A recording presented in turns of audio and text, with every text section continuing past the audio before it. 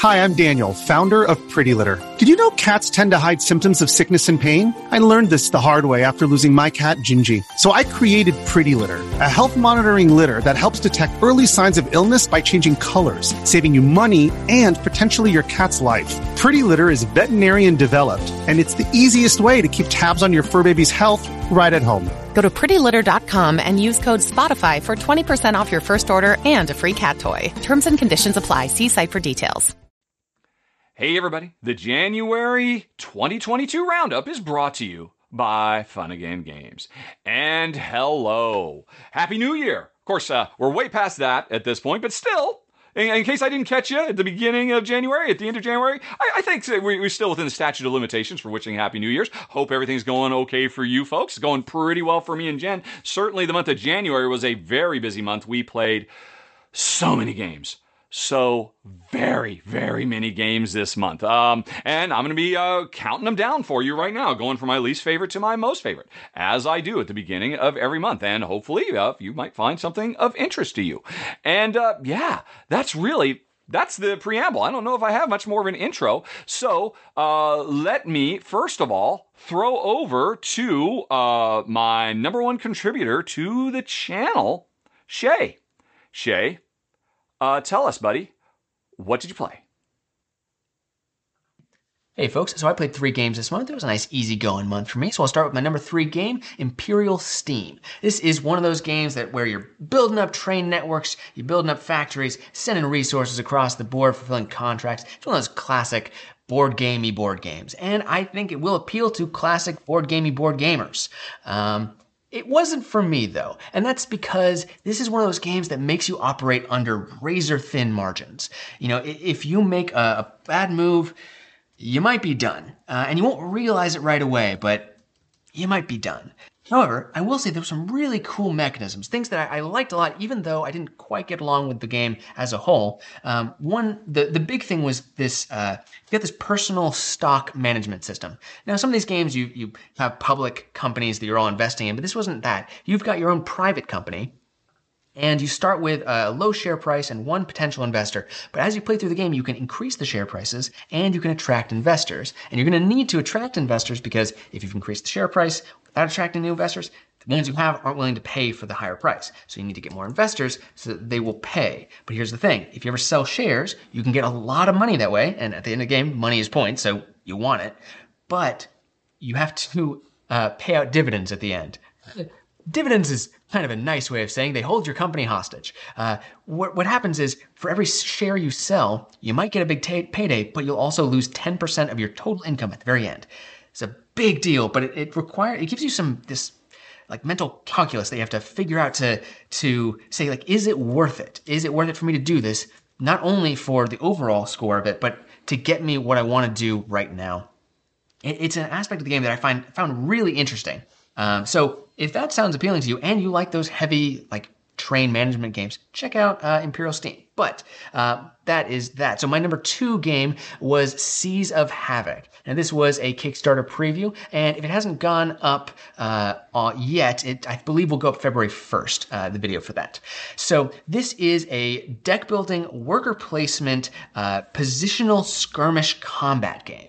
And when I heard that, I was like, okay, that sounds really interesting. I need to try it. And it's cool. I love deck builders. So I wanted to check that out. And I love deck builders like with a purpose, deck builders that do something. I like pure deck builders too, but I like it when deck builders do something. So I really wanted to check this out, and it is pretty cool. It's got this pirate theme. Pirate's not my favorite theme, but I dug the positional combat of it. It was a little wonky when it came to moving your ships around because you've got this grid board, but it wraps around because these are weird seas. It's Seas of Havoc. It's too much havoc. You just get lost, and so you'll wrap around the board if you get to the edge, and that makes positioning kind of complex.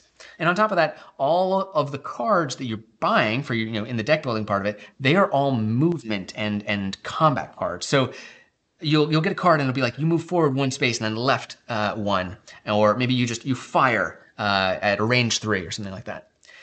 And so the cards that you get, none of them are groundbreaking, but they're all pretty good, and they're better than the cards that you start with. But that part of it was the only thing that I wasn't 100% on because I love deck builders with big bad cards that you get and you feel really good when you get them. But what you do feel good is when you can pull off a clever maneuver, because with other deck builders, if you just get the good cards, you might do well. In this game, you have to get the good cards and you have to play well. You have to position yourself right. You have to manage the worker placement part well. So there's a lot to keep track of. I'll also say it has some really good asymmetry. The little player powers that you have are different between players, and there's also, you have different ships, which changes your starting deck, and that's a really cool thing for a deck builder, in my opinion. But if you want asymmetry, or if you want variation between games, look no further than my number 1, Skytear Horde. This is a solo or 2-player cooperative game. You are fighting against hordes of enemies that are coming at you. You've got to defend different lanes so that you can defend your castle. But what the really big thing about this for me was how much variety there was in every time you played. And I played with a limited prototype version, so I only got 1 enemy and I had 3 different allies that I could play with. But every time I played felt completely different. One, the ally decks feel really different. I'm sure when I have different enemy hordes, they're going to play very differently as well. I got to see a little bit of options for the other ways that you can play, and they seemed really cool. But on top of that, the cards that become available are always going to be different. One, because even though they're sending big scary monsters at you, the real threat is the minions that are going to just pillage you every turn and just skim cards off the top of your deck. Cards that you'll never get back. And also, you won't know what you've lost. So the cards that you end up being able to play with, even if you've played that allied faction before, you won't necessarily know what you're going to get, what you're working with. That, I think, is really cool. And the enemies do a similar thing. Every turn, they kind of burn a card, and it will boost the effects of something else that they have on the board. So they're still getting use out of it, but it might be one of the most powerful cards in their deck. You kind of just don't have to deal with it. Or it might be boosting the most powerful card in their deck that's already on the board. So there's all kinds of different stuff that happens with it. As far as gameplay goes, it's fun, it's quick and light, but there is definitely some strategy to it. And it reminds me in feel and theme of like Hearthstone, games like that. But it has that co-op PvE kind of combat to it. Although I've heard that there are potentials for PvP rules as well, and maybe it's a stretch goal or something like that, and that sounds exciting as well. So that was my number 1, Skytear Horde. Oh, I should also mention that was a paid preview as well. And those are my top 3 games for the month. So I will pass it back to you, Rahdo. Bye, folks. I gotta say, before I go on to my list, a huge thank you to Shay, because I was originally going to be trying to do a run-through this month of Imperial Steam myself. My wife and I, we played it in December, and our brains literally just melted out of our ear holes. It was so big, it was so robust, really brilliantly designed, but oh my gosh, so incredibly punishing that I called up Shay, or I wrote Shay, hey, how would you feel about doing this in January? It's a train game. Everybody likes train games. And he said, sure, no problem, Rahdo. And then I cackled gleefully to myself because, oh my gosh, that is a big game, but a brilliant one. And thank you, Shay, for stepping up when I was not ready for prime time on that. But that's Shay. We've got a little bit more to talk about because specifically, Ruel Gaviola, who is my co-host on the weekly R&R show, actually did a run-through of a game that's on Kickstarter right now as well as a paid preview for Skate Summer, and he did a great job, I think. Really captured the feel of this very sharp push your luck game. It's a competitive, basically Tony Hawk, the video game, the board game, and it so captures the feel of, I'm going to embarrass myself if I refer to ollies and hanging 10 or whatever all the cool moves are these days. Because as you try to play more and more cards to do more and more tricks, you come that much closer to busting and face planting and all that. So what you're trying to do is play tricks that balance on the left side or the right side of your board to minimize that chance of, crashing out and losing all your progress as you just build your skate meter up.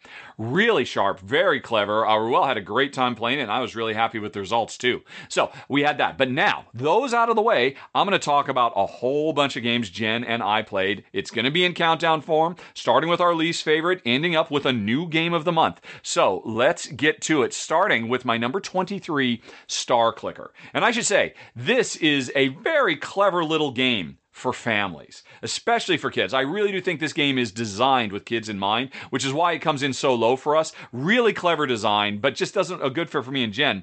At its heart, the story of Star Clicker is that we are a bunch of kids, literally a bunch of kids, whose parents have gone off to save the cosmos, and now aliens are invading our planet, and we have to protect the planet, and we don't know how to fly these starfighters. So we just jump in and literally start pushing buttons on the console to see what happens. And it's a memory game, because every time you push a button, you get to flip it over and see, oh, this makes me shoot to the east, or this lets me move north, or this lets me duplicate some other button. And so over time, as you push more buttons, you find out what is it you're actually trying to do, and what you're trying to do, or how can you do what you're trying to do, which is fly around and shoot the onslaught, the constant onslaught of more and more alien ships that are getting closer and closer. But we're also flying around the area around our planet, trying to find these evil satellites that are jamming communications. We can't stop the aliens. We just have to reestablish communication with our parents so they can come back and save us. So we've got to find these cloaked satellites while also still fighting off the bad guys.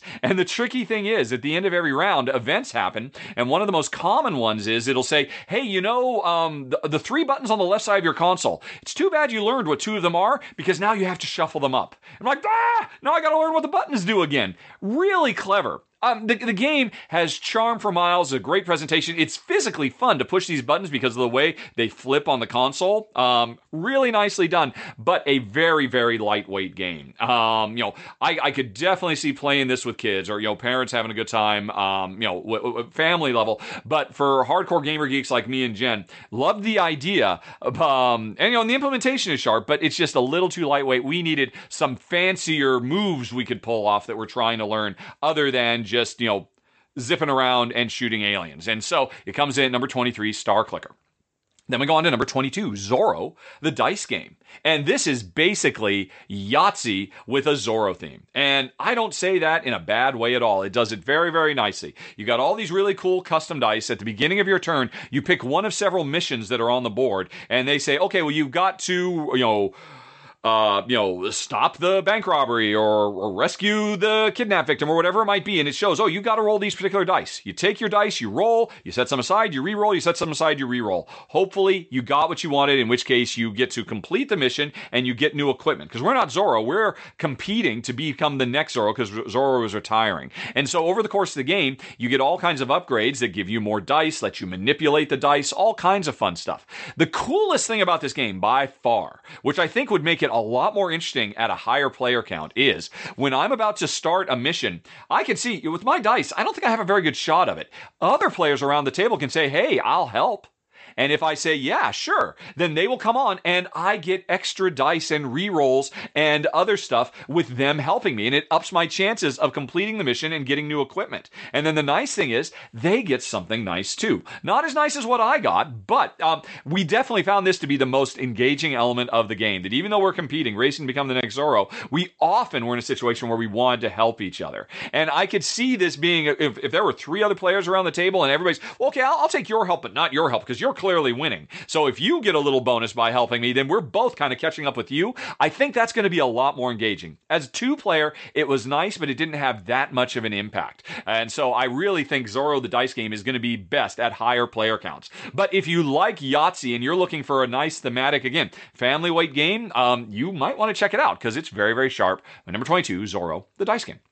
Then we go on to number 21, Happy City, which is a very sweet, charming little, you could call it my first city building game. Because, you guessed it, folks, this is another game that is very, very lightweight, great for families, great for new novice players. On your turn, you're going to draw 3 new building cards from the cheap, medium, or expensive buildings. You're going to take one of those buildings, pay for it, because you're earning money throughout the course of the game, add it to your own little suburb, and then you are going to get income from all the buildings you've got.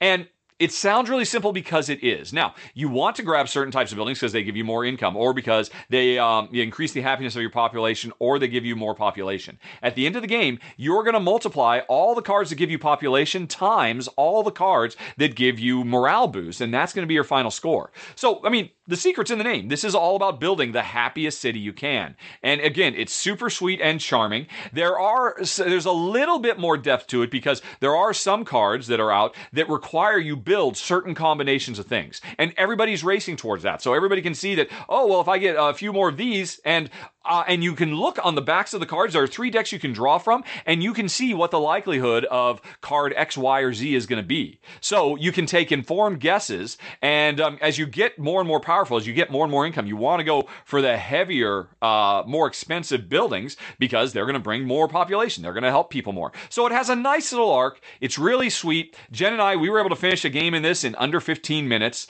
and and there were some nice little decisions to be made along the way. But again, oh my gosh, this would be perfect to play with my niece and nephew if they were ever visiting. A wonderful gateway game.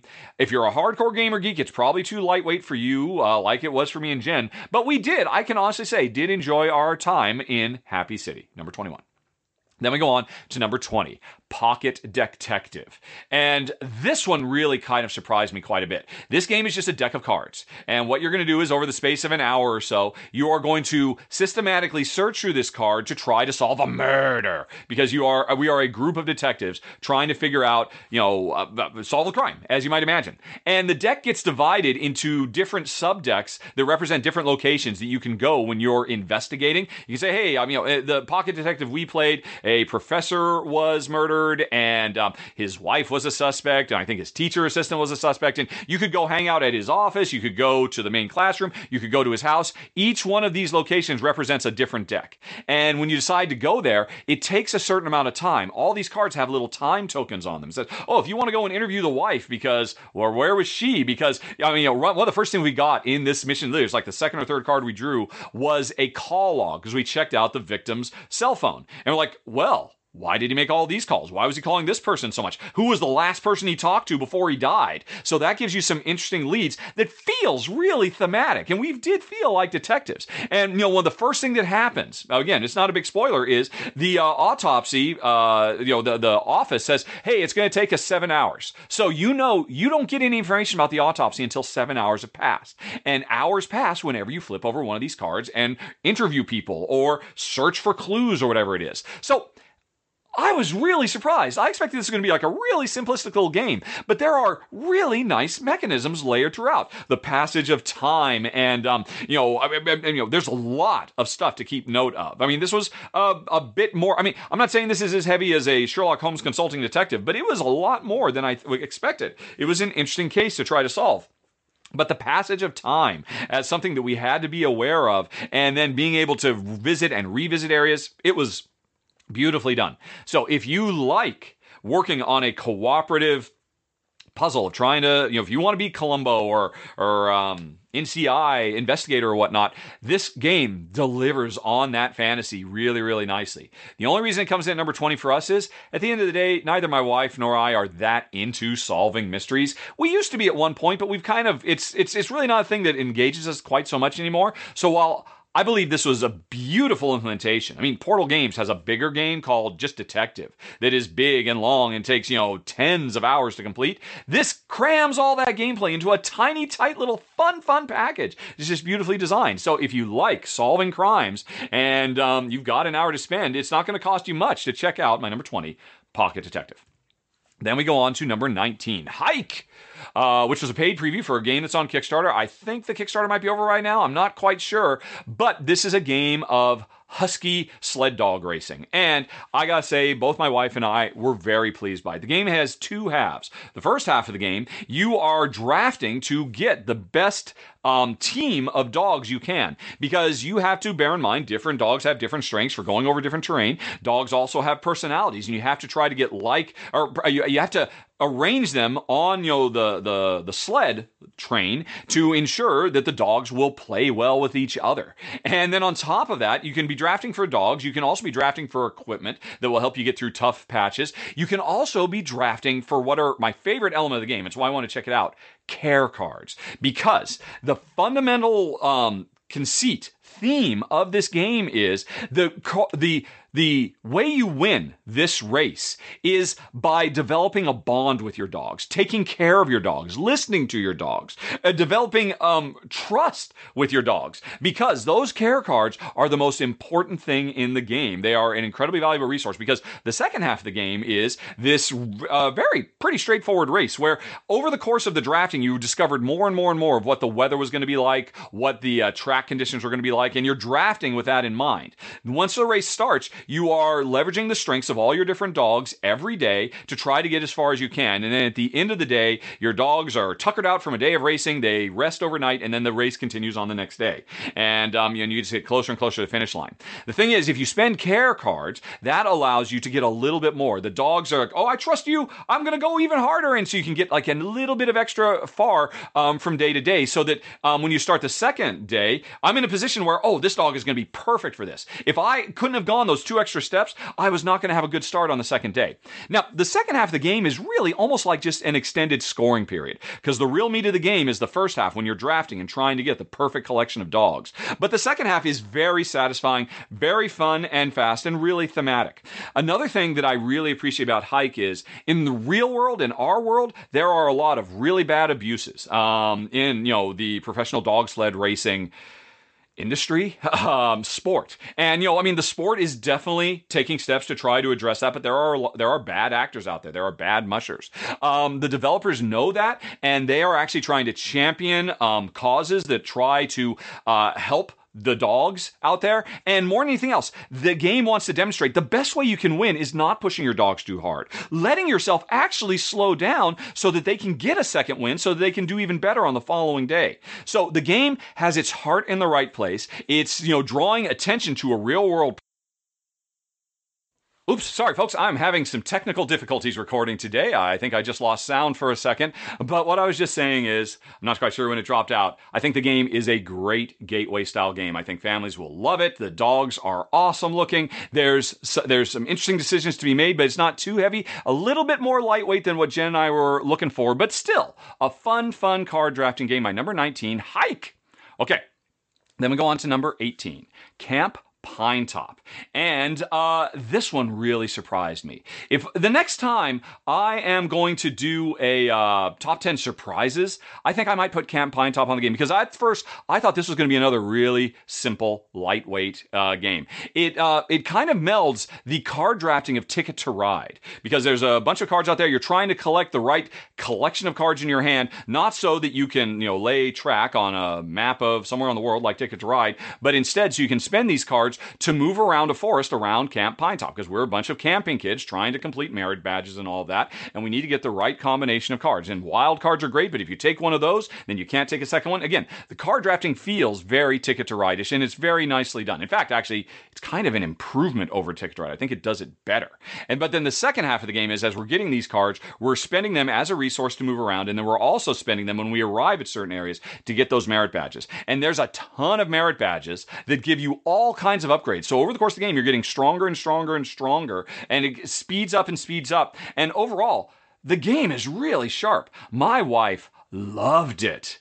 She was a huge fan. I liked it. I thought it was nice, especially the game comes with several different modules you can turn on that really elevates the complexity of it, like wild animals that wander around, or weather events that will change the layout of the board, or you can play it in a much more family-friendly way, because obviously this is a game that would very much appeal to gateway audiences. So this game really bridges the gap quite nicely. So both Jen loved it. I liked it. For me, I don't know if it was a keeper, because still, at the heart, you spend a lot of this time, like Ticket to Ride. Okay, I'm just trying to get all these cards, and then boom, I have a big turn, and then, okay, now I got to start collecting the next cards. It's got a good rhythm, just not my favorite rhythm, but again, my wife was very, very impressed. So for her, this would probably rate into her top 10 of the games we played this month. And but this is more my ranking. I liked it. I didn't love it. I think it's great. I think it's got a fantastic audience, great presentation, nice components, really wonderful sense of whimsy and humor.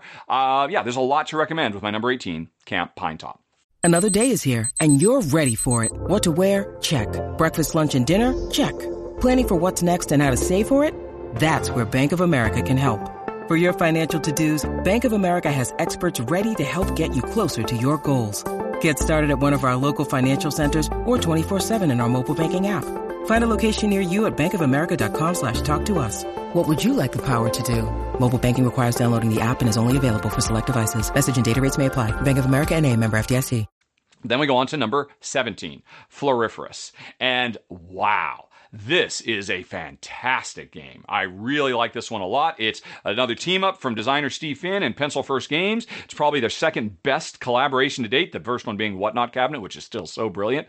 But Floriferous is a wonderful game. Actually, it says right on the box, it's about relaxing. It is attempting to be a relaxing game where all we're doing is just going for a stroll through a beautiful garden, taking a look at beautiful flowers. Oh my gosh, this game is a knockout. And what we're really doing is a whole bunch of set collection. The core gameplay here is very, very reminiscent of the drafting in King Domino, where if I take a higher card in the next row, that means I am going to be able to go first next turn, but chances are it's not going to be as valuable as if I had taken a lower card. And what we're doing is we start out the game going from left to right, just grabbing cards, then we refill the board, then we go from right to left. And it feels like you're just wandering through this garden, grabbing cards that represent the flowers you saw, or the bugs, or the features of the garden. So, the King Domino drafting is very, very good. But what's really special about this game is the set collection, because every card, or most cards, have multiple metrics on it, where they will, getting a particular tulip could help you fulfill a personal desire, could help you fulfill a bounty. There are public goals, there are private goals, there are display goals, and every single card you take in this game you have to very carefully consider, because it could actually help you in several different ways. But chances are, what you really need to be thinking about is, well, okay, I could grab this card right now, and that's good for me, but I can see on the next leg of this journey, the card I absolutely need, my linchpin is there, and I cannot afford to miss that one. So maybe I'll sacrifice and take a card that's not so great for me this round, so I'm in a higher spot on turn order to get what I really need on the next round. And that tension is wonderful. My only complaint, the thing that keeps it from being higher, is this is definitely a game that is going to work better at higher player counts, because there are simply more cards to draft. And I think that's going to be interesting. So, I mean, if I could have gotten a chance to play this as a 3 or 4 player game, oh my goodness, I think it would be so fantastic. I would love it to bits and bobs all up and down the street. But only getting to play it as a 2-player game, it works really well, just not as much as I'd like, which is why it came in number 17. And that reminds me, I never do this. I'm going to go back to my number 18, because that reminds me of one more thing I forgot to mention about Camp Pinetop. The other thing that keeps it a little lower for me is we got to play it as a 2-player game. One of the coolest features about this game is, as you're wandering around the wilderness, if you move into a space with one of your opponents, you have to literally give them a gift. You have to give them a card from your hand. And, so you're always, you're collecting all the cards you need to complete your goals, but sometimes you're like, oh, I'm just going to give them this round so that if I have to run afoul of somebody and have to give them a gift, okay, I'll give you one of these because I don't care about it. That is awesome. That was probably my favorite thing about Camp Pinetop. It's not negative interaction, it's positive interaction where, okay, well, I got to wait for you to leave so I can move where I want to go, but if you're not going to leave for a while because you're in the middle of grabbing a bunch of cards yourself, then maybe I'll just go on ahead and move in, and here's a gift. And it felt good. It felt nice. And so that sounds great. Why does that knock it down for me? Because even though they tighten the board up, Jen and I found as a 2-player game, we just weren't giving gifts very often, especially because one of the merit badges you can get is, I don't have to give gifts anymore. And as soon as we both had that, we both got it fairly quickly, a big part of the game just disappeared. Now, that is a real bummer. And, if you play at a higher player count, first of all, there's going to be more opportunities to bump into people. And second, there's going to be more people who didn't get that. Honestly, I think that was a real mistake, putting that particular merit badge in Camp Pinetop, because it allows players to turn off the single coolest interactive element of the game. I might almost house rule it and say, you know what, that one isn't in the game anymore, because it really just robs some of the specialness. So I forgot. That was another reason Camp Pinetop came in at number 12. Or I'm sorry, number 18 of the month. Okay. Now, I got myself a little discombobulated there. Let's continue with number 16, Theros. And I gotta say, folks, this game could have probably made my top 5 of the month. It is so good. There's so much I like here. This is a bag building dice worker placement game set on a steampunk alien planet where we are investing in infrastructure, making all kinds of hires to get access to special powers so we can manipulate our dice to do worker placement stuff so that we can mine stuff from this alien planet and convert it into victory points. All the while, every round, there are going to be disasters that are befalling us that we know what they're going to be. We have to prepare for that, or we just have to take it on the chin because we're too busy doing other stuff. And of course, all of this is driven by the dice we roll that we pull out of our bag, and different colored dice let you do different stuff. And sometimes the dice will be awesome. Sometimes they'll say, nope, you got to come up with another plan, and it all works wonderfully. This is such a sharp game from publisher Spielworks, if I recall correctly. So, there's a lot I like here, and I have a couple of little gripes about it that really are not that big a deal. Like, some of the naming conventions for rounds versus turns are a bit off-putting, but none of that matters. I have one big complaint, and it's so easy to fix. One of the investments you can make, one of the cards you can buy, gives you an ongoing power to let you manipulate the dice, to let you, change dice. Right? And I mean, you need that in any kind of dice game like this. The thing is, that power, I forget what they're called, the adjuster or something like that, this card you have to invest in, and it takes you a while to get this card. That card should be in play from the get-go. Everybody should have access to that power. Because imagine another game, a heavy Euro, like, say, Castles of Burgundy, that has a lot of dice, dice determining what you can do in a given round. Imagine in Castles of Burgundy that you couldn't get worker tiles until halfway through the game when you've made an investment. And then you can start using workers to manipulate in Burgundy. That's what they did here, and I don't understand why. I forget the name of it. It's like the adjuster or something like that. If everybody just had that one card active from the beginning of the game, this game would rocket from a mid to high 7 up to a mid to high 8 for me. Absolutely phenomenal. So, if you ever check it out, let me suggest that as a house rule. It'll make the game so much better. But as it is with the official rules, Theros is my number 16. And then let's talk about number 15, Puzzle Strike 2, which was a paid Kickstarter preview and a game that I really enjoyed quite a bit. And now, in part, that's because I have a big fondness, a huge nostalgia for, classic Tetris-inspired video games. There have been so many of them over years. I mean, I'm old enough to have been playing Tetris and Dr. Mario back when they first came out on the NES. But these days, Bejeweled, there's so many of them. And they've been in so many different ways. One of the more popular lines of these types of games was called Puzzle Fighters. And Puzzle Strike is basically Puzzle Fighters, the board game, and it works so well. Every round, a bunch of super pretty, colorful gems are going to come crashing down on you, and you've got to manipulate them in this stack to be able to get big enough groups of them so that they will disappear, your stack will sink down, and what ends up happening is the stuff that you got rid of, first of all, it fills up special power meters, and second of all those gems you got rid of get thrown over towards your opponent. And now they've got to deal with that on their turn, and it's like a constant war of attrition. They were just trying to overload each other. Now, all of this is driven by a very solid deck building system. The deck building in this game is very, very good. You start out with some simple stuff, but every round you get to buy more cards and put them into your deck that are based on all these cute, colorful, cartoony fighters. I have seen some people complain they don't really like the aesthetic of the game, but I love it. It so captures that video game feel. It's just absolutely great. Now, there are some very interesting things about this game as well. One of them is the Scepter of Power, which one player is holding. And it's literally represented by a gigantic plastic toy scepter that lights up if you put batteries in it. But anyway, the important thing is whoever holds the Scepter of Power is the target of everybody else's attacks. This is not a game where, I'm going to choose to attack you or whatever. When you hold the Scepter of Power, you are super powerful. Your special power meters are automatically filling up all the time, so you can unleash all kinds of big super combo moves. But it means every other player around the table is constantly deluging you. And so at the end of your turns, or at the end of other players' turns, you have the opportunity to say, I relinquish the Scepter of Power. I don't want this anymore. I need to catch a break.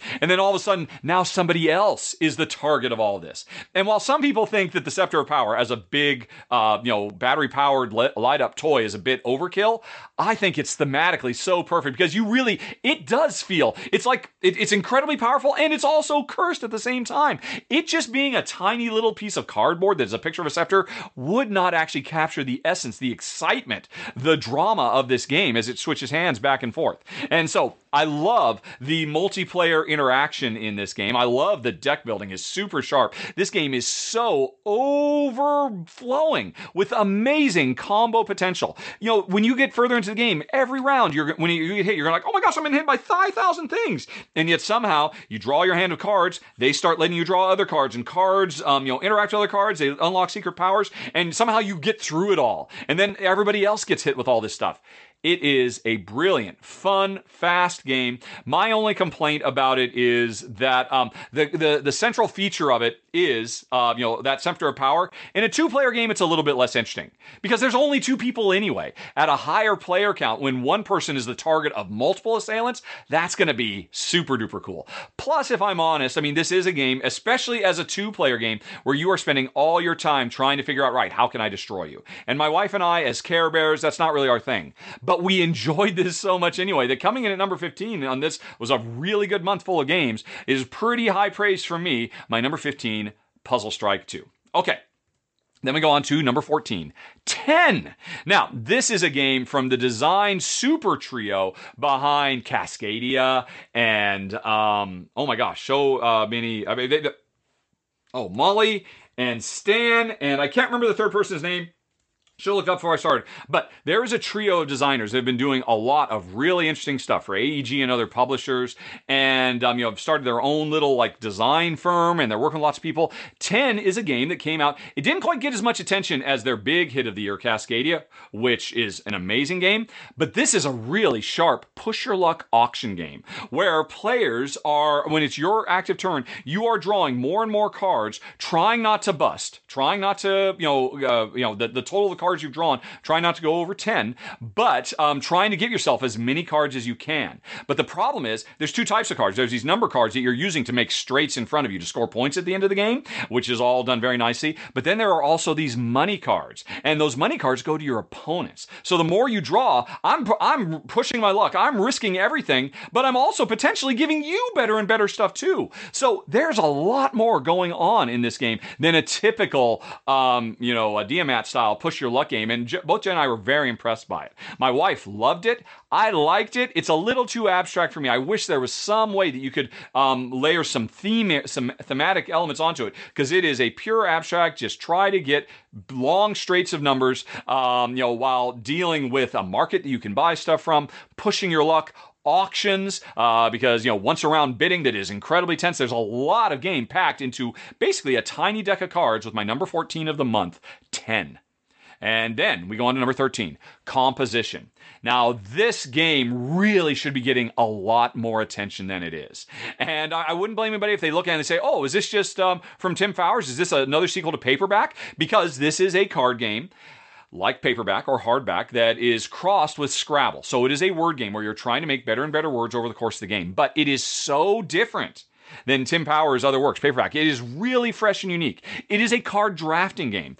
Everybody at the beginning of the game gets a special character with a special player power. In the picture I've got here, I was literally a anthropomorphized pile of mud. My name was Mud, and I had a special mud power, and every turn, I always have M, U, and D as a basis for my cards. But every round, in addition to those base cards I've got, I'm going to be drafting from cheap cards, expensive cards. You can earn money in this game and save up to buy the really powerful stuff. And I'm going to be trying to make the best card I can to make as much money as possible, because after a round is over, all those cards I drafted, most of them are going to go away. This is not a deck building game where the words keep coming back. So you're constantly inundated every round with a fresh new collection of letter cards, most of which have really cool, interesting, unique special powers on it. So the churn on this game is really interesting. It's constantly forcing you to come up with new. It's not like one where I've got my deck and I'm going to keep using it in similar ways. This game is constantly surprising you with fresh new combinations,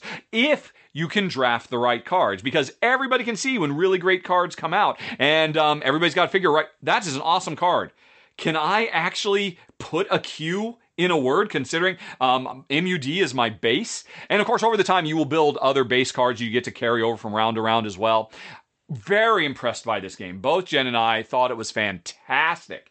And I mean, again, I think a lot of people look at it and say, oh, I've already played Paperback. Do I need to play this? It's the same thing. It's making words, but it does it in such a radically new and fresh and interesting, different way that is so satisfying. Both Jen and I were very, very impressed. And we are generally not ones who like Scrabble-esque word building games. But, when they're like composition, they are definitely worth checking out. That's my number 13 of the month. Then we go on to number 12, The Specialist. And now this is a, what would you call it? I guess it's a card drafting game where you are drafting cards to build the perfect crew to pull off big heists all around the world. Jewelry heist, bank robberies, all kinds of stuff. Ocean's 11-y type stuff. And before you actually pull off these heists, like I said, every round there's going to be a collection of cards that are out there, and you have a dice in a queue. Those dice you have, you spend those dice to hire different members to either get new skills like drivers or bruisers who get into a fight, or you can upgrade. You can train your existing driver, or your existing bruiser, or your existing acrobat or actor to get better and better and better. And in doing that, what you're doing is every member of your crew, every one of your specialists is a little miniature engine, because every time you upgrade your driver, you get to activate all the cards on that driver, or you get to activate that one card you just bought several times in a row. And this is so that you can get all the resources you need to have really big, super fantastic, powerful turns. And it just works so well. So great. I'm really, really impressed by it. And then that's only half the game, because not only do a selection of specialist cards come out every round, but you also have a new collection of dice. The first thing you do on your turn of the round is you grab one of these dice. They go in your queue. You could use that die you just grabbed to then hire or train people, or you can leave that die alone and use one of your other dice, because the longer you hold on to the dice, the more powerful they get. So you are juggling a lot of things going on in this game. Never mind the fact that, you just want to build all these little engines with your different crews so you get all kinds of special powers, but you need to get the right combination of crews to be able to pull off jobs in Rio de Janeiro or Las Vegas or London or whatever it might be. And so every move in this game, there are lots of different considerations to make. Getting the right people, getting the right dice to get the right people. Because your dice, not only do you use them to recruit people, you use them to activate your little miniature engines as well. And all this stuff combined makes for a very fun, puzzly, fast-playing game. There's a combination of really interesting dice drafting and really interesting card drafting and very fun, thematic, flavorful gameplay too. I was really impressed with this one. Really one of the most fun games I played.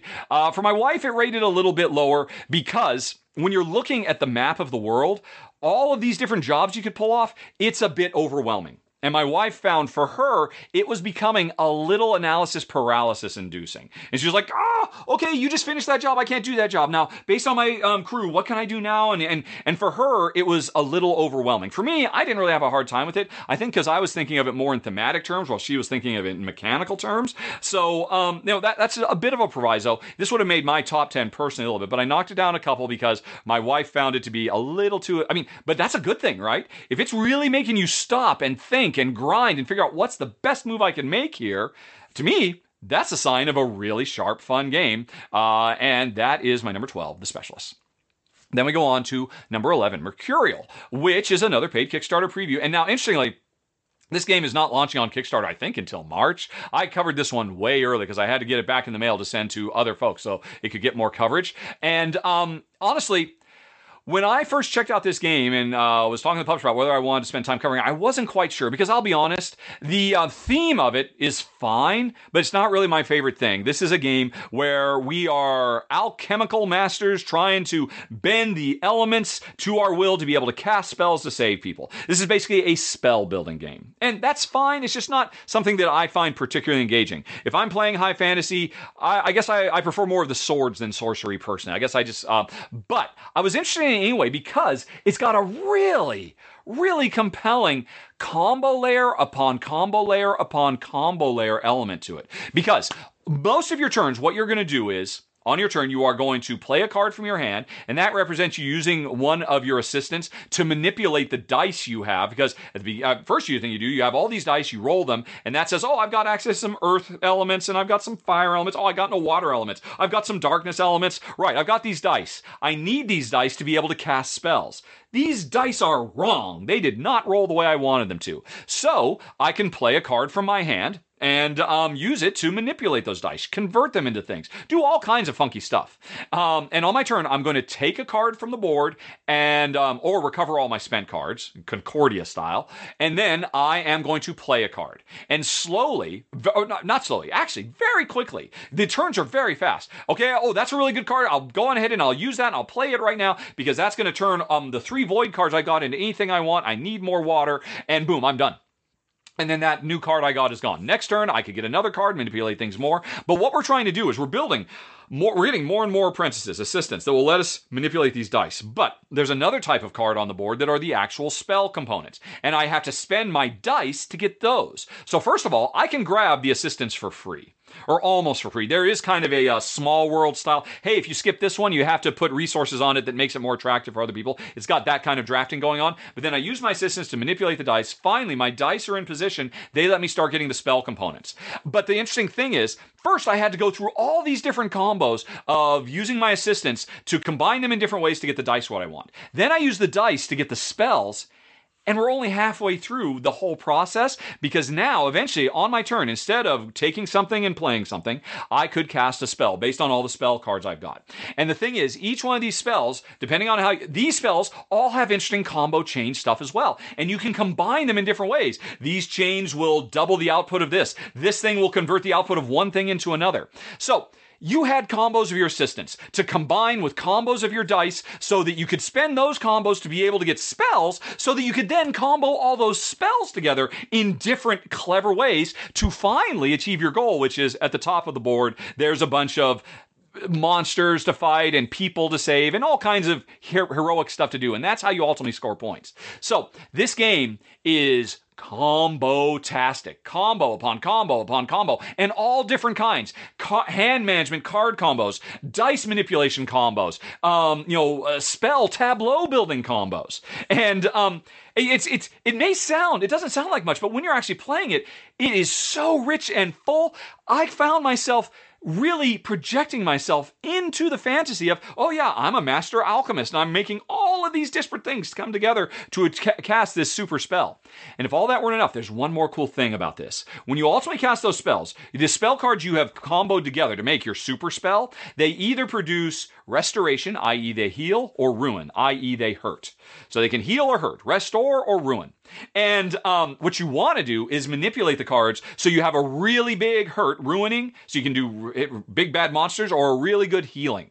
But often these cards, when you're combining them together, well, this will do 12. This spell I cast it right now, it'll do 15 ruination, huge fireball, but it'll also do 5 healing, and they cancel each other out. So 15 minus 5 means I'm only going to do 10 ruination.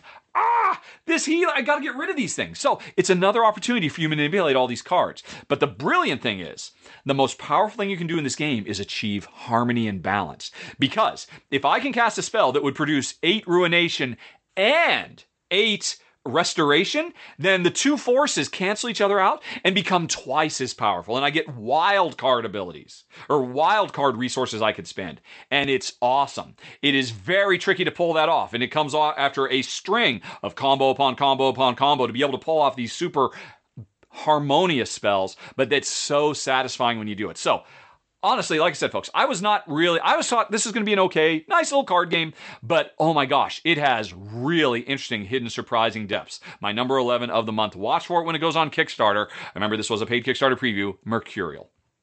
Then we go on to number 10, Deck-Tective.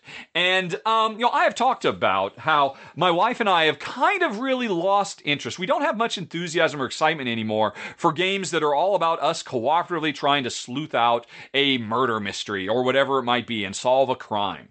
And, these games are coming out all the time. And Deck-Tective really sets itself apart from all the other ones. It is, at its heart, just a deck of big cards that comes in a box. But when you start playing Detective, the first thing you do is you take all these murder scene or the crime scene cards and you stick them into the edges of your box and you create a little 3-dimensional scene that you are going to investigate. And that, the toy factor of that is off the chain. But as soon as I was setting up and I showed my wife, she's like, oh, I can't wait to play this. That is so cool. And she just wanted to pick up the little murder scene and look at all the nooks and crannies. And if you do, you want to, because there is hidden information. And you want to look at all sides of the scene because it's 3-dimensional now. And it can update over time because you can slip new cards and override the old cards. So that's why I was interested in Detective, even though I knew Jen and I weren't going to be that interested in solving a murder. But I thought that was going to be really cool. That's not the coolest thing about this game, though. That's neat. But what's very cool is there's a deck of cards. And basically, each player draws a certain number of cards. 3, I think, by default. And when it's your turn, you have to decide to either play one of these cards into the public area so everybody has access to this clue that's going to help us solve the crime, or you trash it and remove it from the game. And then only you know that particular clue, and it's your responsibility to bear in mind whatever that was. Because maybe it was important, but maybe it was a red herring. A lot of these cards are like, this surely has nothing to do with this crime. Okay, this is one of the ones I'm going to trash. Because we need to trash cards, because the more cards that we put in the archive, I think it's got, that we just kind of push out of the game, that allows us to play bigger cards. Because every card has a value. If there are 3 cards in the archive, that means I could play a level 1, 2, or 3 card to the public area so everybody knows and we can start putting cards together and solve this murder. And the trick of all this is, folks, you can't tell anybody about what's in your hand.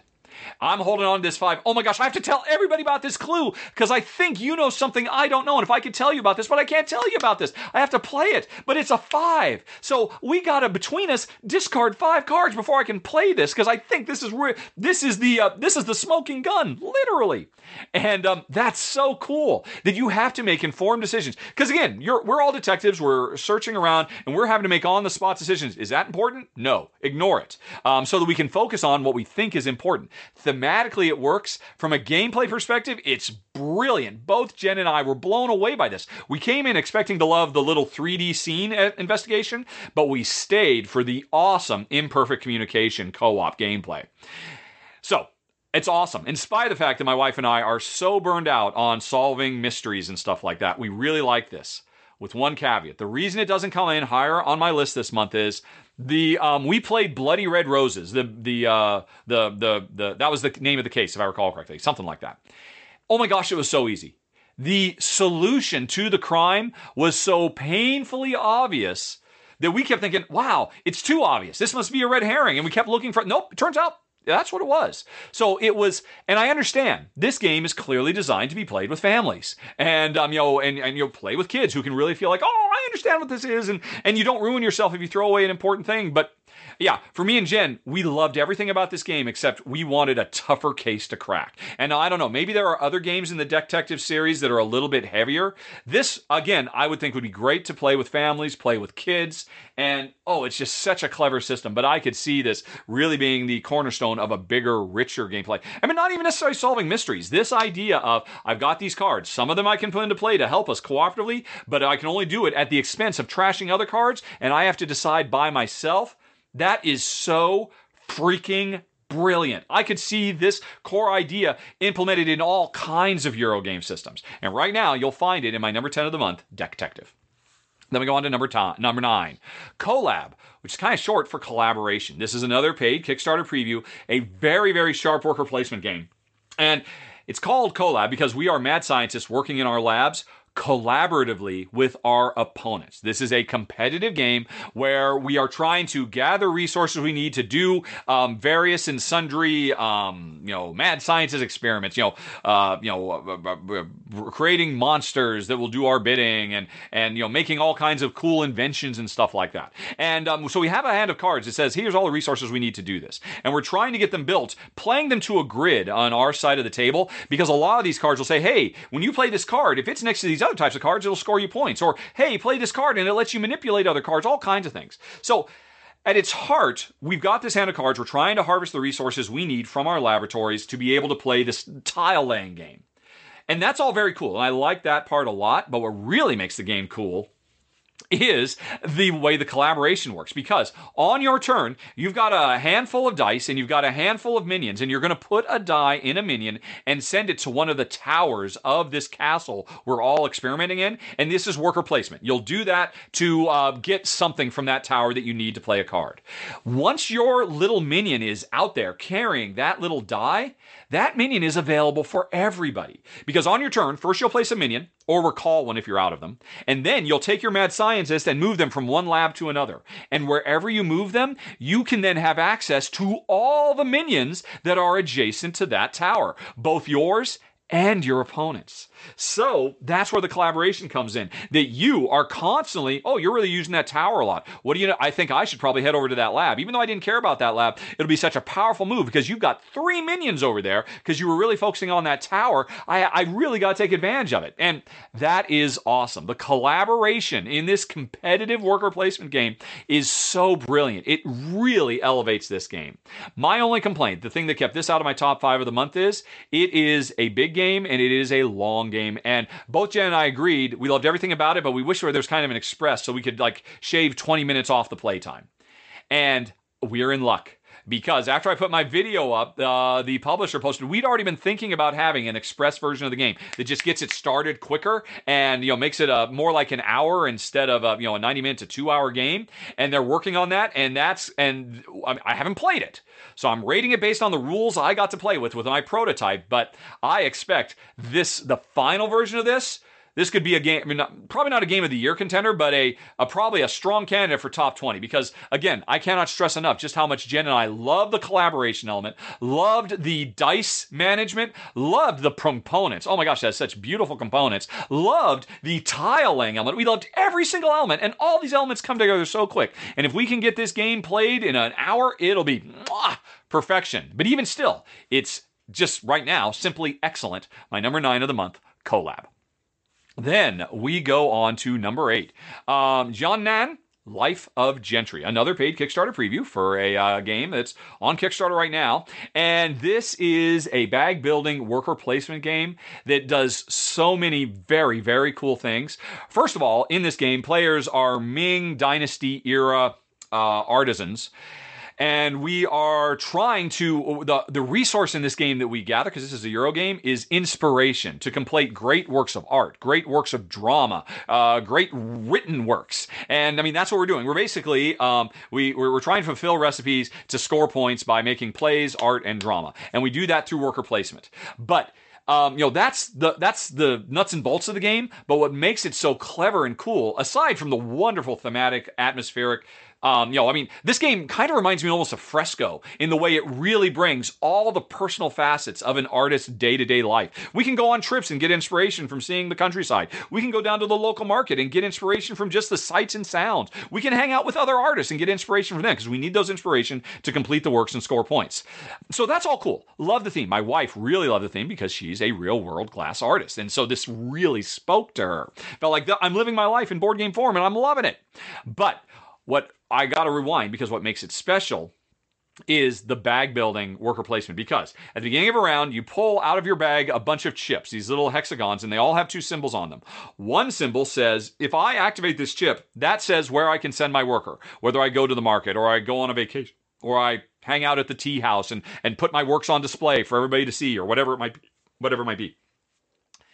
So each one of these chips that are in a little queue that I've got in front of me, I pick on my turn, I pick one of these, and that will let me do worker placement. So I'm limited in where I can go based on what I pull out of my bag. But the thing is, after I do that, the rightmost chip that's still in front of me, it slides off my board, is removed from the game, so I'm constantly bag thinning in this bag building game, and I get to do the other icon on that chip, which is a resource, a bonus. I get some drama inspiration, or I get some money, or whatever it is. So every turn, you're going to activate 2 chips. One you choose, one is chosen for you, one gives you worker placement, one gives you passive income, and balancing those 2 things and building your bag by putting cooler and cooler stuff in the bag, more powerful chips to replace the old ones that just get, sloughed away, is brilliant. This is one of the coolest new action selection systems I've seen in a long time. There's a lot of bag builders out there. Nobody's doing anything like this. And then on top of that, this is so wonderfully thematic. And I haven't even told you everything about the game. There's also this whole area control element that has to do with shaping the pop culture trends of the Ming Dynasty China. Everything about this game is fantastic. The presentation is great. The gameplay is really top-notch stuff. I think it's still on Kickstarter now, probably ending pretty soon. Check out my run-through to see more, because, like I said, both me and Jen were really taken by my number 8, Jian Nan, Life of Gentry. Then we go on to number 7, Savannah Park, which is the latest game from the design team super duo of Kramer and Kiesling. And I'll be honest, at this point, I gotta say, I think this is probably one of the best Kramer and Kiesling games I've played to date. And I've really loved almost all of them, but this one, which casts us in the role of park rangers trying to move all the animals of Savannah where we want them to ideally congregate with, members of their species so we can score points. We want to get watering holes next to all the giraffes so we can score a lot of giraffe points. But at the same time, I want to get watering holes next to all the elephants or all the ostriches or whatever and score lots of points. So it's not a tile laying game, because as part of setup, everybody has a board, everybody has the exact same tiles, and everybody randomly scatters them around on their board. And at the beginning of the game, you've got a few empty spaces and a whole bunch of scattered animals that you've got to get together. And on your turn, you will pick one tile, you will move it from where it is to one of the empty spaces on your board, and flip it to indicate it cannot be moved again. It's locked in place. And so as soon as I do that, I say, because I moved this double ostrich over here, this is where I want all my ostriches ultimately to go. And so the puzzle of trying to figure out how to make that happen comes into play, and you are juggling so much going on, trying to get your rhino, your hippos with your other hippos, your elephants, your other elements. And of course, the trick thing is, so many of these tiles have hippo or rhinos and ostriches. So you need to get this tile in the intersection between where you plan to put all your ostriches and your rhinos. And if you can do this well, and it happens to have watering holes, that watering hole can feed both species, and you can score super points. But here's the trick, folks. As I said, on my turn, I'm going to pick one tile, flip it over into its locked state, and put it someplace. And then my turn is over. But when I did that, and I said, I'm moving my elephant and 2 zebras tile, everybody else who has a completely different layout than me has to find their elephant double zebra tile, pick it up, and move it someplace. And I guarantee you, more often than not, that is the last thing they wanted to do. It's like, no, not that tile. I have plans for that tile, but I have to get this other thing out of the way first. You just made me move that tile now. This is basically a super bingo game where everybody's choices are drastically affecting everybody else, and it's brilliant. And I had such a great time filming it this month, because I actually did a 3-way gameplay with me, Ruel Gaviola, and the two of us played against the internet. This is a great remote playable game, and so we all had a fantastic time. The core gameplay, I spent more time than I needed to explaining how this game works. If I sit you down, I can, in less than 2 minutes, teach you everything you need to know about how to play the game, and then we are off to the races. That's what happened when we taught the audience how to play, and they were making smart moves right from the get-go. But this game is deceptively simple, or looking. It is really deep. There's a lot of clever long-term playing that has to go into play, and you have to be ready to zig when you're wanting so badly to zag, because your opponents will say, now it's time to move the 3 antelope tile. Like, not that one. Anyone but that one. Or, wait, I can put it over here, and then that means I can still make this work. You find yourself often saying in your head, I can make this work. I can still make this work. I can fix this. I can fix this. And it's fun from start to finish. Absolutely brilliant. One of the best we've ever gotten from Kramer and Kiesling, and that's really saying something. My number 7 of the month, Savannah Park. Then we go on to number 6, Get On Board. And now this is from Publisher Yellow, basically revamping a wonderful roll and write that came out from Sashi and Sashi, a Japanese publisher a few years ago, called Let's Make a Bus Route. And this is still all about players trying to make the best bus route they can, picking up passengers, getting them where they need to go. It's not rolling, it's flipping cards that indicates what type of bus routes you can lay out on the map every turn, and it is brilliant. This is the 3rd time I've talked about this game. I thought it was brilliant when I played the original Let's Make a Bus Route. I thought it was brilliant when I played the sequel, Let's Make a Bus Route, the dice game, and it can replace the cards with dice. And now I think it's the best it's ever been with Get On Board, because if there was one problem I had with the previous Get On a Bus Route, they did no real interesting player scaling for 2. They've done that now. They fixed the fundamental problem with the original for lower player counts like us, and Jen and I both agree it is fantastic. It is fun and compelling, incredibly fast, really engaging, and the interplay between players, because unlike most roll and writes or flip and writes, in this game, we're working on the same board. Our own board is just keeping track of stuff, but we're doing things on the main board. And if you make a bus route that gets in my way, well, I got to get through there before you do so that I'm in your way. Because if I ever have to put a bus route where you've already been, I suffer traffic penalties. And so the passive interaction between players is really interesting, engaging, a fun, fast-playing, puzzly flip and write. Cannot recommend this one highly enough. I've liked every iteration, and this is the best one yet. My number 6 of the month. Get on board. Get on board with Get On Board, everybody. If you're an athlete, you know the greatest motivator of all is the fear of letting your teammates down. After all, a team is only as good as its weakest link. So you owe it to those wearing the same jersey as you to be your best every time you step on the field. That's why there's no vape in team. When you vape, you can expose your lungs to toxic chemicals that can damage your lungs. If you're a step behind, the team's a step behind. Brought to you by The Real Cost and the FDA. Okay, folks, and let's talk about my number 5, Old London Bridge, which is another paid Kickstarter preview. And this game, I feel like I've been saying this a lot lately, but this game really, really surprised me. I went in expecting a nice little lightweight, maybe Gateway Plus game, all about smart drafting of building tiles to be able to create a series of high-scoring buildings on Old London Bridge, which is all based on real history. Once upon a time, the biggest bridge across the Thames was full of buildings. It's a district, a borough of its own that had its own local council. There was so much stuff built on that bridge, and that's what we're doing in this game.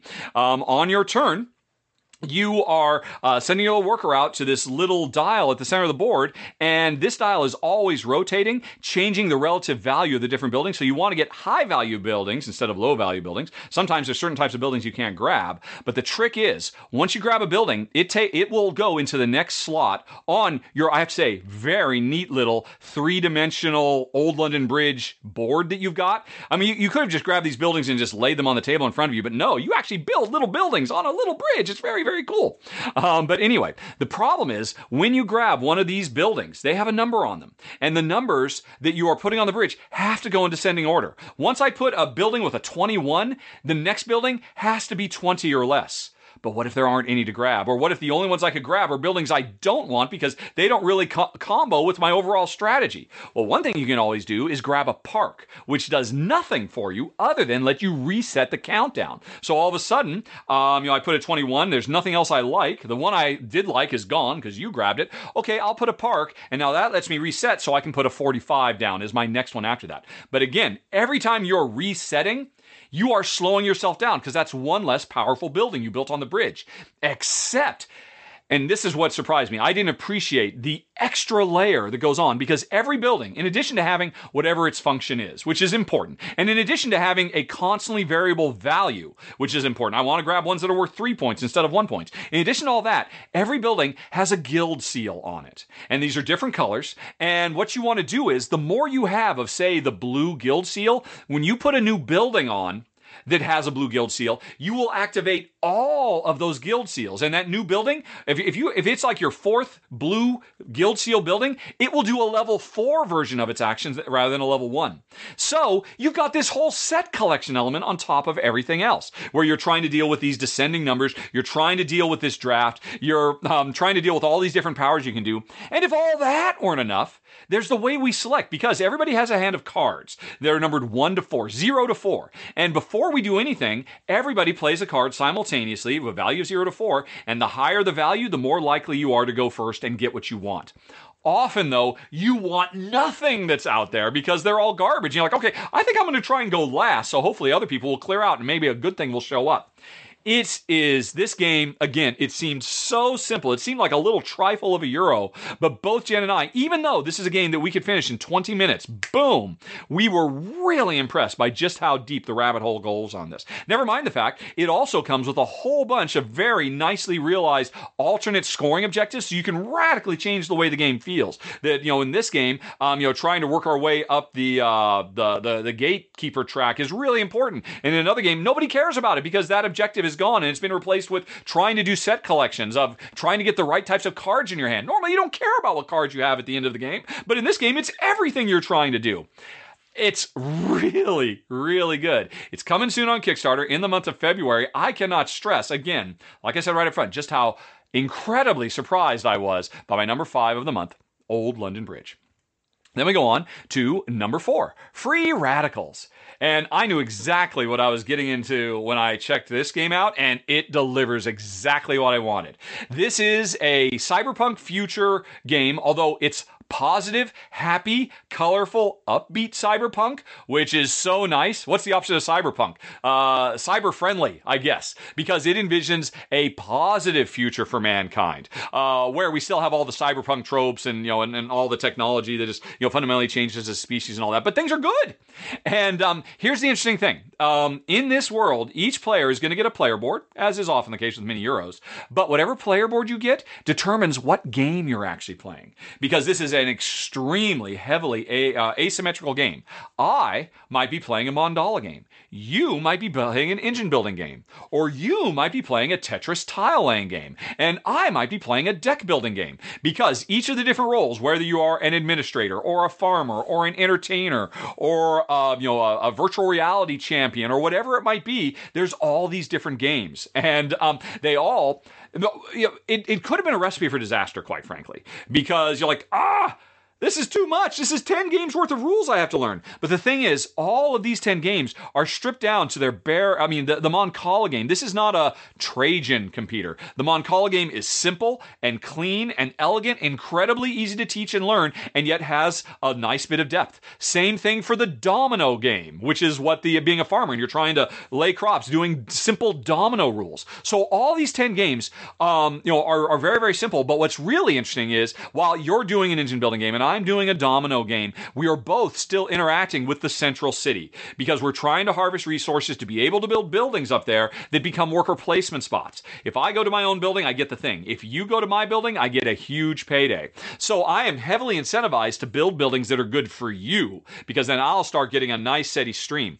And the collaboration and overlap between players, that's just where it starts. Again, this is not a grim, dour future. This is a future where there are resources for everyone. And so everybody's just trying to be their best selves. And one of the best ways you can score points in this game is to share knowledge. Because everybody has this colorful knowledge track. And yeah, I can advance my own my entertainers thing on the knowledge track, so I know more about the world and we have better standing in society.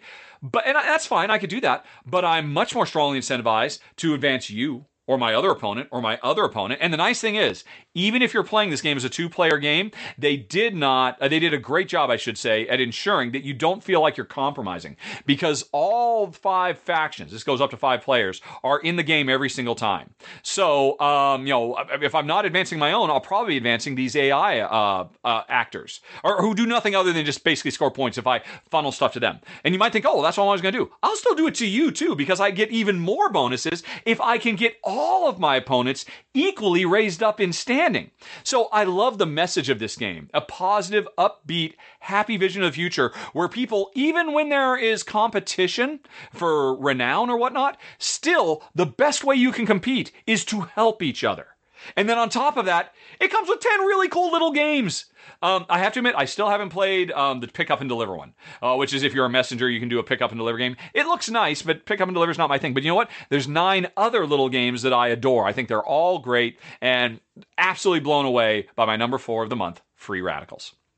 Then we go on to number 3, Boon Lake. Is there any surprise that the latest big box Alexander Pfister game is going to get all the love in the world from me? Well, there shouldn't be if you know my channel, because Alexander Pfister is my second favorite designer in the world, and Boon Lake does nothing but help cement that. It is a fantastic, big, rich, meaty Euro game, all about, harvesting resources from the land, making long-term investments to build up settlements, all Euro-y type stuff. And in fact, actually, when I did my final thoughts for it, I said, what do you get when you mix Great Western Trail from Alexander Pfister and Terra Mystica? You get Boone Lake. And I stand by that. Because there's a lot of Terra Mystica and the way that you claim territory in the world and the way that you, as you take more and more stuff off your own player board, you get more and more passively powerful and stuff like that. All this stuff works very nicely. And honestly, none of it is what makes this game so special for me. What's really cool is the action selection mechanism, which is so simple. There's a little colorful board off to the side that has 1, 2, 3, 4, 5, 6, 7 action strips in it. Each one of these action strips has when they get activated, there's 4 or 5 things that are going to be done. So on my turn, I have to pick one of these action strips. I personally, on my turn, get to do everything on the left side of the strip, and everybody, myself included, gets to do everything on the right side of the strip. And after I do that, I take that strip, I put it down at the bottom, and then slide everything up, thereby making it a very suddenly unattractive strip to take. Because you want to get the strips that are at the top of this pile. Because if you take the ones at the bottom, you actually lose points, so you don't want to do that. You don't want to do something right after somebody else did it. But the higher up you are on the pile of action strips when you take one, you get another benefit. At the end of your turn, you are going to make progress moving your ship down the river, and that is the timer for the game. You want to move down this river as fast as you can, because the early stages on the river don't get you much resources. The later ones give you a lot. Plus, they also dictate the overall tempo and pace of the game. So, you are heavily incentivized to take whatever's at the top of the strips.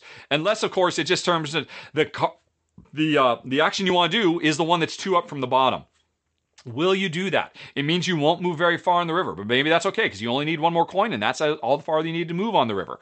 But there's another thing too. The game comes with a gigantic stack of cards, as is often the case in Pfister games. You usually have a big old bunch of cards in your hand, and every time you do one of these strips, all the strips have one thing in common.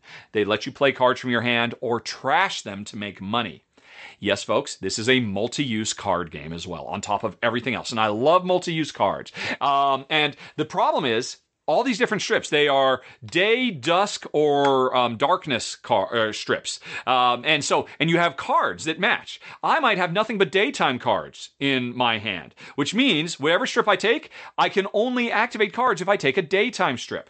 But the best strip I could take, the one who's action, the one that let me move first on the river, is a dusk card, and I don't have any dusk cards. So do I wait, or do I forgo that? You are constantly having to make interesting choices and compromises in this game, and the heart of this game is so clean and elegant and simple, and yet it's so big and rich and deep. I absolutely love it, as did my wife Jen. My only complaint, it's a little long. I would love, I actually talk about this in my final thoughts, which I don't think have gone live yet. They'll be going live, I think, at the end of this week. I have a house rule variant that I think fixes this and puts it in my top 3. This is currently in my top 10 games of 2021. It could have been in my top 3 with this one little house rule variant that I will talk about when my run through comes out, and you'll see it. And you can let me know if you think I'm crazy. I think it's so crazy it just might work, and it might make this game just about perfection. As it is right now, it does not supplant my favorite Pfisters, but it is up there, and it is fantastic, and it's my number 3 of the month, Boone Lake. And number 2 on the list this month, Astronauts, which is another paid Kickstarter preview, and really, it should come as no surprise to anybody how much I love this game, because this is a sci-fi, think Buck Rogers meets Flash Gordon meets Guardians of the Galaxy style reimagining of one of my favorite cooperative fantasy card games of all time, Aeon's End. I have covered so much Aeon's End over the years. I have everything for Aeon's End, and I love it to pieces. It's such a brilliant deck-building game where players are taking on incredibly clever, unique bosses with all kinds of cool special powers. But what's always made Aeon's End so great is the collaboration between players, because woven into the design are so many opportunities for players to help each other rather than just punch. The path to victory in this game is not just how can I be better at punching, but how can I help you be better better at punch, punch, punch, or whatever it might be. And all of that transmits over to Astroneist wonderfully. Now, this is its own game. It's actually, if anything, kind of a more streamlined version of Aeon's End. The prep, instead of having to open rifts to be able to prep spells so that you can do various and sundry effects, here you just have slots. And all you gotta do is spend some power, and you can unlock slots. There's no, rotating breaches and then opening them. And if they're in a closed state versus an open state, it's very straightforward the way weapons, which is what spells used to be called, are handled. And so that's like a big, big change. Also, this game super fast to set up, really smooth and easy. Because regular Aeon's End has you do all kinds of really complex machinations to build decks for the bosses that you're fighting against. But now, every boss just has a fixed deck of cards. And yet, there's still a ton of variety because of the way all bosses now, level up. In the same way players can level up by building stronger and stronger decks, the bosses all have this really cool universal leveling up system that makes them stronger and more scary and evolve in interesting ways every time you play them. And so the core cooperative card play is great. I like the sci-fi setting. I really enjoy it quite a bit. And then there's one other thing too. Deck builders, ever since Dominion, it largely had two main ways they approach it. There's either the fixed collection of cards, like Dominion, where, okay, this game, these are all the cards I can buy. Or there is the River, where you've got a deck of cards, and over time, more cards come out, and you can never really be quite sure what's there. And sometimes there's good stuff, sometimes it's useless. This game combines those two things into a completely new way that I have never seen any game do a deck building market before, where there are fixed decks that you're drawing from, but each one of those decks is its own little mini river that you manipulate. It's really cool. You can check out my run through when it goes live. Jen and I had a blast playing it, and no surprise, because it's my number 2 of the month, Astronauts. But folks, in a really great month with a lot of really fantastic games, it's really saying something when I say that my number 1 is Endangered. And yeah, this game is amazing. I know I'm a little late to the party. It came out like 2 years ago, I think. And if I had played it at the time, there is no two ways about it. It would have been my number 1 game of the year for 2020, I think, when it originally came out. In 2021, it came out, it got some really nice expansions. And so I got the game and I got the expansions. I've done a run through for it. And yeah, this is one of the greatest cooperative experiences our industry has ever produced for 2 reasons. One, the actual dice worker placement gameplay is brilliant. It's so simple. I've got a set of dice on my deck, numbered 1 to 6, D6s. And if I want to go do a social media if I want to do environmental cleanup, because what we're trying to do is we are environmentalists trying to save various endangered species from extinction. We have to focus on keeping the environment cleaned. We have to focus on ensuring the animals stay out of danger and can get into breeding pairs. And while we're doing all of that, those are the fires we're fighting. But we are also trying to make progress with ambassadors from the UN to get international laws passed to permanently, because all we're doing is temporary holding patterns. We have to put in the time and, the elbow grease and the shaking of hands and the influence gathering to be able to get laws passed to save these animals. And it's incredibly tense from start to finish. And it's all, like I said, driven by dice worker placement. If I have an action I want to do, if I want to clean up the environment, and but it's your turn, and you want to do it, and you play your number 3 die, that could be a real problem for me, because I only have 1s and 2s. Once somebody puts a die on a worker placement spot, other players can do it too, but only if they have higher value dice. So we have to coordinate everything.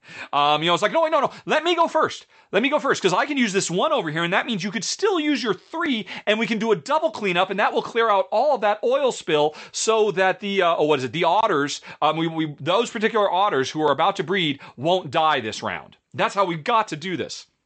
And so the game is chock-a-block full of that kind of coordinated planning every round, because every round everybody rolls their dice and starts figuring out, I got a bunch of low dice. I need to go quick. But I need you to do your action first to give me access to this other action. But that means you're going with your high dice first. And how are we going to manipulate this? How are we going to fix this? Of course, like any good dice worker placement game, there's lots of dice manipulation. But more than anything else, this game focuses more on player order manipulation and trying to play with that. It is brilliant. The gameplay is fantastic. And like I said, that's one of 2 reasons this, I think, is one of the best games the industry has ever come up with. The other reason is the message it tells. This game is incredibly timely. It's incredibly harrowing. And if anything, while I love it, and I think it's one of the best games I've played in years, my wife can't play it because it is too heartbreaking. This game takes you on such an emotional roller coaster. When we were trying to save sea turtles, who were just trying to get to the beach so that they could spawn, and we realized, oh crap, based on the situation we're in, we have to, one of these pairs of breeding turtles, they're just trying to live their lives. We have to split one of these pairs up so that one of them will die, so that the other ones can live. And after 2 or 3 rounds of Jen having to make decisions like that, deciding who lives and who dies, because the goods of the many outweigh the needs of the few or the one, she couldn't handle anymore. It made her simultaneously too incredibly sad and too incredibly angry. And it was hard. It was hard for me to play it too. But I think that's why this game is so important, because it makes us face this. And also, not for nothing, the game has been developed with a lot of feedback from a leading environmental charity, and proceeds from the sale of this game goes to that charity, which to date has saved over 700 endangered species. So if you pick up this game, not only are you saving endangered animals in the game, you're saving them in real life too. And it's got such an incredible, important, timely message, but it's also an incredibly fun game to play. Now, I have to warn you, it is, like I said, harrowing in a way that really very few games are. And, for some people, it might be too hard to play. It was for my wife. I would play this 7 Ways to Sunday because it's just so much fun. And while it can take you on real depths of despair, if you can pull off a win, it can be satisfying in a way that few games are. And so I'll just stop right there and stop blubbering over my number 1 game of the month, and really one of the best games in years, Endangered. Oh boy. Okay, folks, that is it. We are Dunsville with another roundup. Thanks for going the distance with me. Sorry, I kind of lost my composure there a little bit, but as always, hopefully, I had a fun time. That was a lot of really great games. Maybe you saw a couple that are interesting to you. And if you'd like to know what's coming next, hit that eye in the top right corner of the screen, and you can go to my Coming Soon page where I tell you all about what we're currently planning. Plans change, but what we're currently planning on covering in the month of February. And otherwise, I just want to say thanks for everybody for watching the show. Thanks to my wife for putting in the time to play these games, sometimes even if it's a tough one. And also, thanks as always to the sponsor of the show, Fun Again Games. Have a nice day, everybody. Talk to you later. So long. Bye-bye.